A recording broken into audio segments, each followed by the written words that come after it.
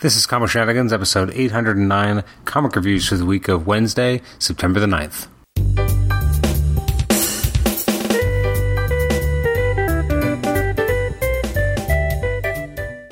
Welcome to the Comic Shenanigans podcast. I'm your host, Adam Chapman. This is episode 809. It's our comic reviews episode from the week of Wednesday, September the 9th. This was I gotta say, I didn't really read a lot. I feel like there was a number of releases that actually came out, but I feel like I really only had time to just kind of sit down and read a handful of books. And a handful, I mean, I think it just took two. But a lot of books did come out. We had Batman and the Outsiders, Captain Marvel, DC's Hope at World's End, which continues to be enjoyable. Dark Knight, Death Metal, Trinity Crisis, Empire, Aftermath, Avengers, Empire, Fallout, Fantastic Four. Ooh, a Fallout and an Aftermath. They're different. Hawkman, Joker, Harley, Criminal Sanity, Justice League Odyssey. I'm actually surprised it's been going for 24 issues now. That's kind of crazy. Magnificent Miss Marvel, Marauders, Nightwing, Superman, The Flash. How did I miss that? The Green Lanterns Season 2, number 7, Rise of Ultraman, Web of Venom, Wraith, Wonder Woman, and X Factor. So what did I read? So what am I going to be talking about for the next 5 minutes? We have Amazing Spider-Man. This is number 48, which is before the kind of the double whammy of anniversary issues, because issue 49 is actually Amazing Spider-Man 850. And then we have issue 50, which is just in issue 50. So, it's kind of crazy that they've made it so they can have 2 months where they can have extra big books, and it's kind of crazy. This is Sins Rising Part 4. It's interesting that we're, nearing we're at a pretty critical point in Sins Rising, and yet we're not getting a more marquee artist. It's, that being said, I'm not disliking the artwork by Marcelo Ferreira, but it's just not a name I know, and maybe it's an up-and-comer, who knows, but it surprises me, because, you got Ryan Ottley spelling off here and there, but then you have other people kind of coming in, and it's just interesting when it's not someone of a larger name. And Nick Spencer's writing it. You have on inks Roberto Poggi, who I don't recognize the name, David Curiel on colors, again, I don't recognize the name that well, I think I have seen it before, but not as often. Virtual calligraphy is Joe Caramagna doing letters, and then you got cover art by Mark Bagley, John Dell, and Chris Sotomayor, with a variant cover by Mark Bagley, John Dell, and Jason Keith. Ooh, Sotomayor got subbed out for Jason Keith.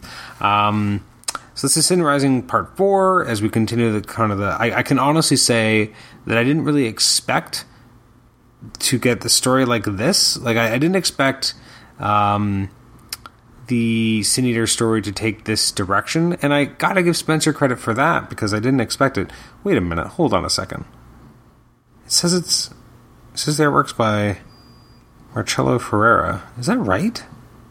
I should have checked, because this really looks like Mark Bagley to me. Like, a lot like Mark Bagley. So much so that if it's not Mark Bagley, I think they made a mistake. That's interesting. Did they just flub the credits and I didn't know about it? I mean, it's possible. I apologize if there's going to be some sound of me typing, because I'm, very, very much a live kind of thing I kind of want to discover for myself as I record, kind of live to tape, the way that the old Johnny Carson show used to be. They kind of kept it all in, warts and all, because it all was true. It all still happened, even though you may not want it to. Just an interesting kind of concept. Just trying to find it here. Because I'm just so curious. I'm looking at it, and it doesn't. I mean, if I didn't know any better, it really does look like it's Mark Bagley, but is it? I don't know.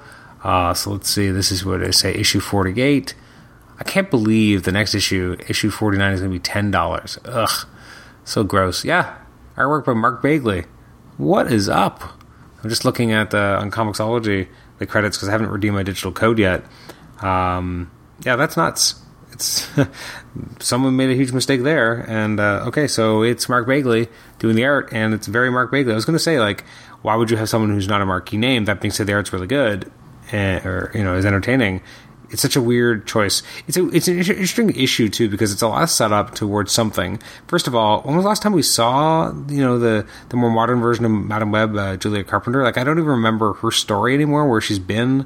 I don't even know where Silk's been. I guess she's been running around with the Agents of Atlas, but you got Jessica Drew not even wearing the costume that she has in her own series right now. Like, and I didn't know that what's her name, whoever Arena was, is still alive. Like, I don't know. This made me feel like I need to sit down with like a Wikipedia to figure out some stuff. But the idea of Sin Eater, trying to get at Osborn, but we don't know why yet, and that's pretty interesting. There's interesting concepts, and the idea that Spider-Man knows he has to save Osborn, but he has time to kind of go through the city stopping people, and then also talking to all these people that he knows and who are trying to get him, to kind of rethink things, and they're going to have to stop Spider-Man because he wants to stop the Sin Eater. Okay, it's interesting. We'll see where it goes from here. I'm a little curious, and I feel like it really needs to stick the landing to really, for this issue to matter enough, and to feel like it was, consequential enough. And it's interesting. So the next issue is $10. Then the one after that is $6. So we're getting some big stuff. Actually, and I'm looking at it and I'm like, what the hell's... Are there 2 issue 50s? There's an issue 50 LR, and there's... Oh, God. That's gross. So there's going to... I'm real-time discovering things that I didn't really know. And first of all, I didn't even know... Like, I just found out today, I haven't gone to my comic shop yet to read stuff that come out on the 16th. But apparently there's... a new book that's all about Osborn that I didn't realize, and it's like issue number 1, and then I guess after 49 and 50, then we're going to split off into 50 LR, 51 LR, 52 LR, 53 LR, so you're going to get like double. That's just too much. Come on. I guess it's like the new .1, but now it's just adding initials after it for some reason. Not super fan of that. I don't know. I don't even know if I'm liking Sin's Rising. It's definitely going in directions I didn't expect it to, so that's kind of nice.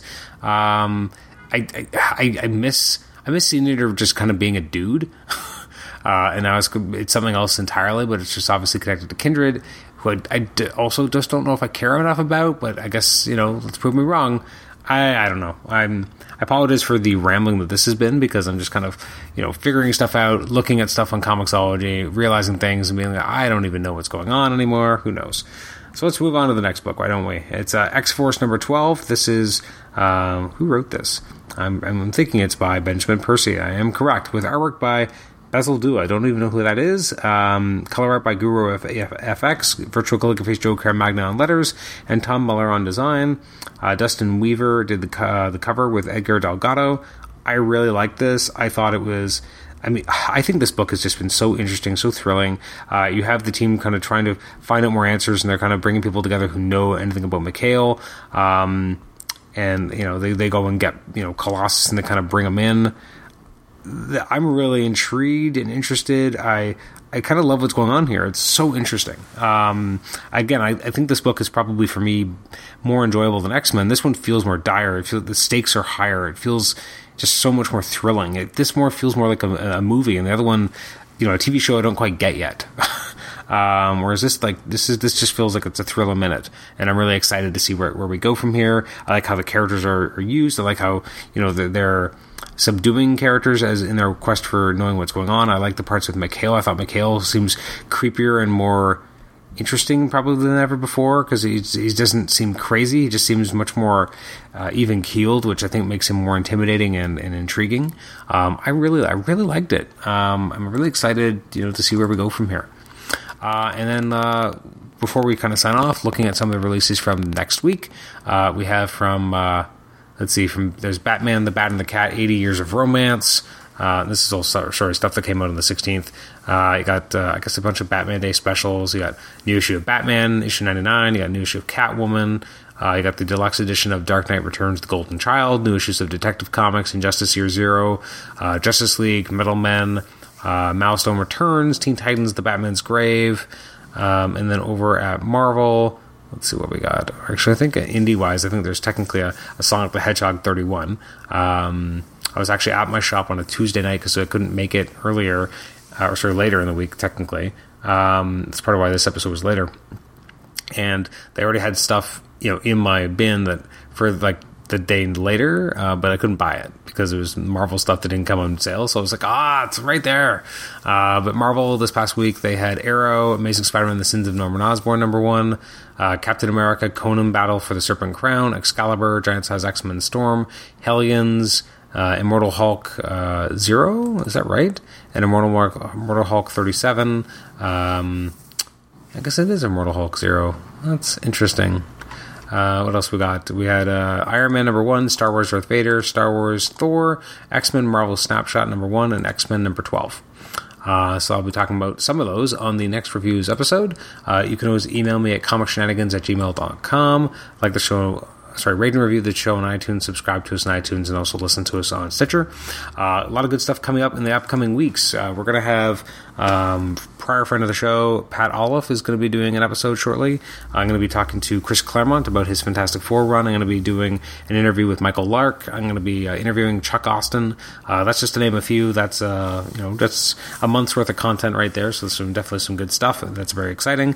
We're going to have Eric and Julia Leewald back on the show. They were the showrunners and major creative forces behind the X-Men animated series to talk about their newest book. So that's some really good stuff coming out in the next 5 non-reviews based episodes. So I'm really excited to share those. But thanks for listening to this episode, and we will catch you next time. Bye-bye.